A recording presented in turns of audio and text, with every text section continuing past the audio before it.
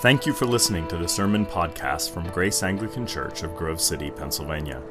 Our goal in every sermon is to proclaim the bold truth of the Word of God, especially the undiluted grace of Jesus Christ. If you want to learn more about our church, check out our website at graceanglicanonline.com.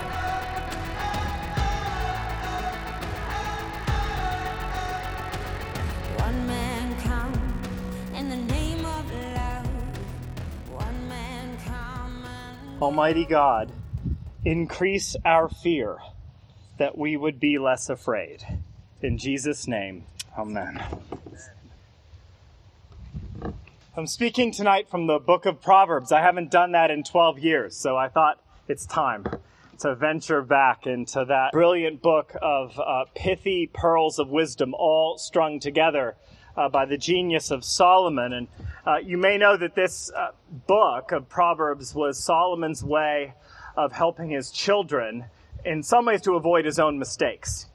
So he's trying to reaffirm a moral framework for them, to help them to be wise and not stupid. That's his goal. And I want to speak tonight, just very briefly, because of the heat, of course, about the first proverbial saying, which encapsulates in so many ways the entirety of the book of Proverbs. And I'm just going to read you the first portion of verse 7 and then do a taxonomy of this particular verse. The fear of the Lord is the beginning of knowledge. The fear of the Lord is the beginning of knowledge. Well, let's break it down in four ways. The first thing we have to pay attention to is the word fear. The word fear. The first word in the first proverb is fear.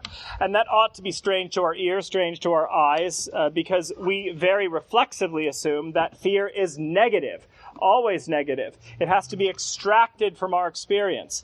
After all, Roosevelt said it, right? The only thing we have to fear is fear itself. That was a very good impression of Roosevelt, just in case you needed to understand the validity of what I just did. But the Bible has a distinctive message regarding fear. That is, fear, rightly understood, is profoundly needful. You do need to be afraid, and so do I. In fact, if you had fear completely vanish from your life, you would be destroyed. Fear is a gift, so long as it is the right kind of fear and the right kind of experience of fear. And if we are to be wise, we have to know how to detect a threat. You need to know where the threat is coming from. You ought to be afraid. When I was kayaking in central Pennsylvania years ago, I was on a kayak with inexperienced kayakers, but we had a very experienced guide who, right in front of us as he was rowing, said, "Look, there are terrible rapids. They are approaching very swiftly, and there are two whirlpools, one to the left and one to the right. And you have to row very deeply and very vigorously to stay on track. Otherwise, you end up in one of the two whirlpools and you might die." So I thought, well, I either am going to trust my own instincts to sort of let everybody else do the work for me, which is what I've always wanted, or instead listen to the guide. And we did, and thankfully we didn't get caught up in the whirlpools. But we ought to have been afraid. We ought to have been afraid because we were out of our depth, quite literally. We were beyond our experience, and there was only one person in the kayak who knew what he was doing. So we had to listen to him, and we had to be afraid of the alternatives to listening to him. And so fear means that we recognize a threat for what it is. And we have many threats that are allied against us, right? They could be whirlpools. They could be viruses. They could be internal threats, by the way. Our finiteness, our fragility, our mortality. But without fear, we can become stupid and sow wreckage into the world. Fear tells us, look, there are a million different ways to do your life wrong. And there's only 2 or 3 ways of doing it right. So pay attention. Pay attention or else. Well, this is the first word, fear. But the fear is qualified here. You notice that. It says the fear of the Lord. Fear of the Lord. Fear of Yahweh.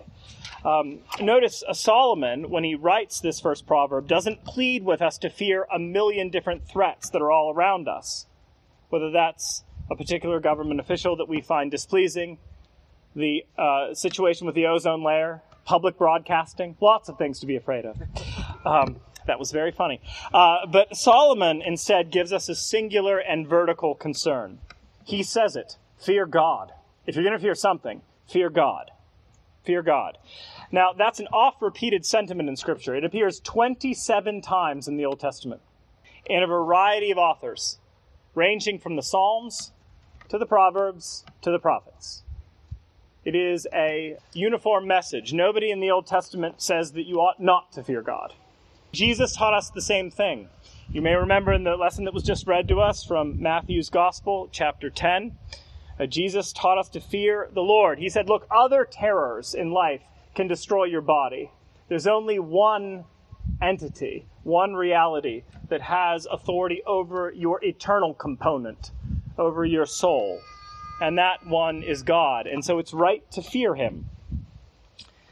Now, that's a strange concept in our culture, to fear God. Most of us would like to view God as sort of a pudding or some sort of dessert that's saccharine and sweet and wonderful and poses no threat to anything. He exists only to affirm what we want. God is an additive to life that helps you to accomplish your best life now. That simply isn't the biblical view. This is why Martin Luther, during his first Mass, when he famously raised the chalice that, at least when he was a Roman Catholic, believed would be transubstantiated into the blood of Christ, he trembled before God, terrified to do it incorrectly. And in fact, spilled the wine on the altar. That's why John Newton, the famous Anglican hymn writer, said that grace had to teach his heart to fear before his fears relieved.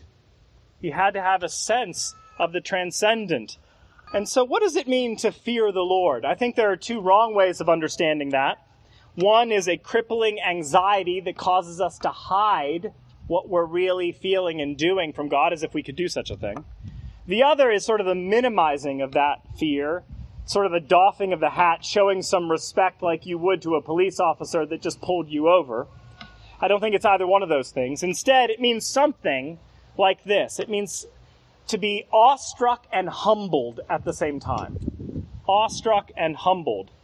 And you can understand that impulse based on your reaction to certain forms within creation or certain massive conceptions.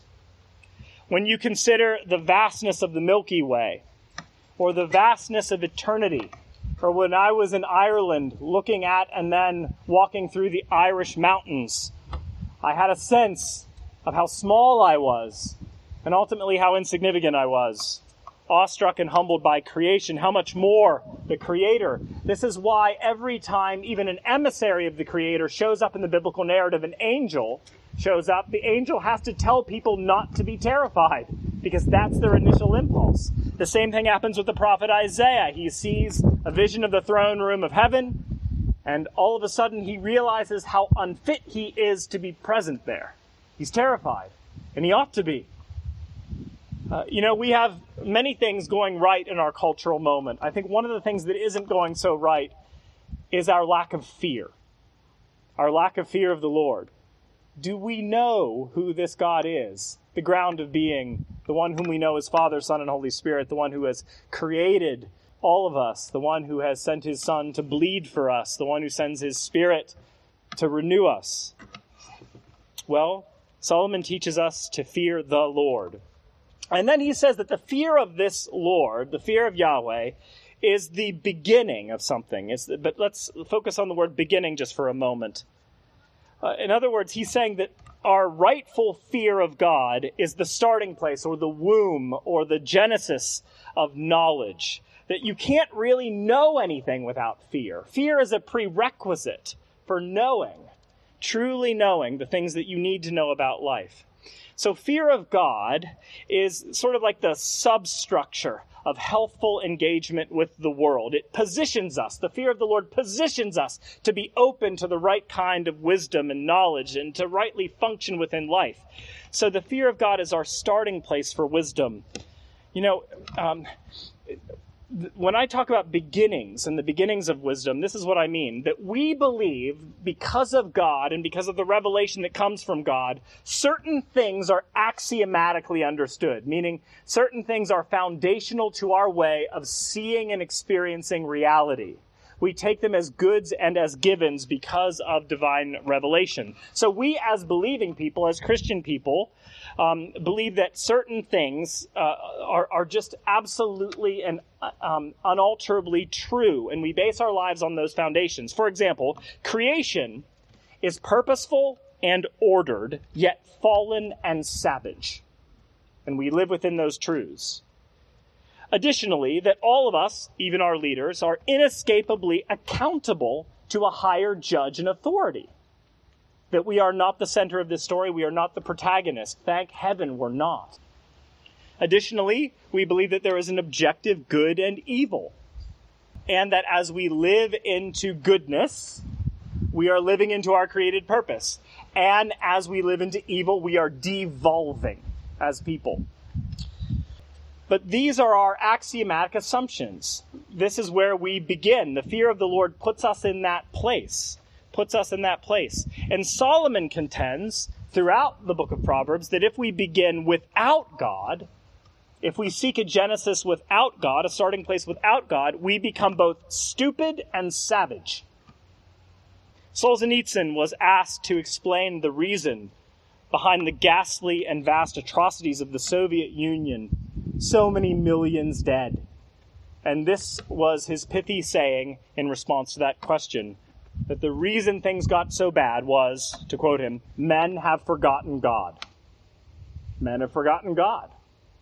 And when you replace God with the state, when you replace God with the autonomous self, when you replace God with anything, we wither. We become unhuman. And so he contends that the fear of the Lord is the beginning of wisdom. We need to begin with the awestruck sense, the humble sense of our place before the Creator in order to function well in life. But he says the fear of the Lord is the beginning of something. Namely, it's the beginning of knowledge, That is, beginning with a right estimation of God, and the self in relation to that God gives birth to knowledge. Now, knowledge and wisdom in Proverbs are used nearly synonymously, but knowledge doesn't just mean knowing facts, like knowing trivia so that someday you can win at trivial pursuit, nor does it only mean cognitive awareness, sort of conception within your mind that has no bearing on your day-to-day life. No, knowledge here, and certainly wisdom, means applied intelligence. Intelligence that leaks into the heart, that leaks out of the hands, that leaks out of the mouth, that engages the world. It's something that is integrated within you, not something that is segmented just in the mind. This is knowledge. And you may remember the conclusion of the Sermon on the Mount. At the Sermon on the Mount, Jesus gives a variety of brilliant insights about the human condition and how one ought to order one's life in the world, and concludes with a metaphorized picture of the individual experience within life. He says, essentially, that life is like constructing, like a Cape Cod. You're constructing a home. And you can construct the home in such a way that whenever the weather around you changes, your home can remain intact. But your home has to be built upon something very solid, not sand, but stone. And so he's saying, in the end of the Sermon on the Mount, that those who listen to what I say and put it into practice are like those who build their lives upon the stone, upon the rock, something solid. But it isn't just listen to what I say, nor is it just do things. It's listen to what I say and put them into practice. So it's applied knowledge, applied wisdom. This is Solomon's genius. This is his bequest, not just to his sons, but here, his present sons and daughters, all of us, that we are people who begin with this understanding that if we fear the Lord, we can begin in this life to have real integrated wisdom so that we can add to the world's flourishing rather than its detriment. That's the idea. I mention all of these things because within our current cultural moment, I think we really are struggling with fear, but I'm not sure that it's the right kind of fear. Our problem is not having really too much fear. I think our problem is fearing the wrong things too much. And I think the fear of the Lord is the antidote for hysterical fears that tend to creep up in various aspects of our lives. I mean, there are a lot of things to be afraid of in this life, right? We are under threat all the time. And yet, if we begin with the fear of the Lord, those other fears may dominate our lives less and less. You know, some of us are terrified of failure. But when we fear God, we know that our failures don't ultimately stick because God doesn't hold your sins against you, because he held them against the body of Christ on the cross. Some of us are terrified of economic insecurity, whether national or personal. But when we fear God, we know that the same God who cares about the birds and the flowers in the fields cares more about you than the rest of the natural order and will not leave you alone in a ditch. Right? Some of us are scared of negative perception, how other people see us. But when we fear God, we realize that people's opinions are like dandelions, right? There's a multiplicity of them, and they grow up overnight. But one of the benefits of dandelions is, yes, they grow up overnight, but they die pretty quickly too, just like people's opinions. One of the few benefits of narcissism and self-interest within our culture is that people don't go to bed thinking about you. They only go to bed thinking about themselves, which is a total relief, you know? They're not obsessing about you. They have other obsessions, right? And when we fear God, we realize that that's the way with people's opinions, that they ultimately do not give us a true identity. Our true identity has been locked in with God, sealed forever. Some of us are scared of disease and death. But when we fear God, we know that life itself will certainly kill the body, but not the soul. That the soul is ultimately in the hands of a good and gracious and redeeming and revivifying God. And some of us are terrified or very anxious about the fall of Western civilization. But when we fear God, we can be certain that no one derails sovereignty. That the undercurrent eventually sweeps up everything in its direction. And some of us are terrified of the future, great anxiety about the future, or the future of our children within this world. But when we fear God, we know that no matter what odds are set against us, and no matter what tragedies strike us, God has a way of bringing beauty out of ashes. It's just his method. It's how he operates. And in this life, if we don't see beauty arising from ashes, we will at the resurrection of the dead. Because ultimately, that's where we are headed. And so, friends, the fear of the Lord can help us to have diluted fears. That is, it can dilute other fears. Because what are they compared to the Eternal, who has chosen by his own grace to care so much for us? Many things will cause us to be afraid in this life, but when we seek the Lord first and understand the fear of the Lord first, it will certainly affect all of those other things.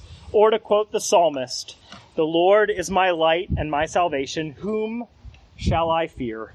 The Lord is the strength of my life. Of whom shall I be afraid?" Toplady, the hymn writer, he wrote Rock of Ages. He wrote a bunch of other hymns too, but I don't know if we remember any of those, but we certainly remember Rock of Ages, at least many of us do. He knew what it meant to fear and love God, but he, toward the end of his life, really lost the fear of death. And there was this great moment in which he exclaimed to the companions that were encircling him as he died. He said these things, "Oh, what delight! For me, the sky is clear. There are no more clouds. Lord Jesus, I am now on my way." Amen. Free at last, they took your life. They could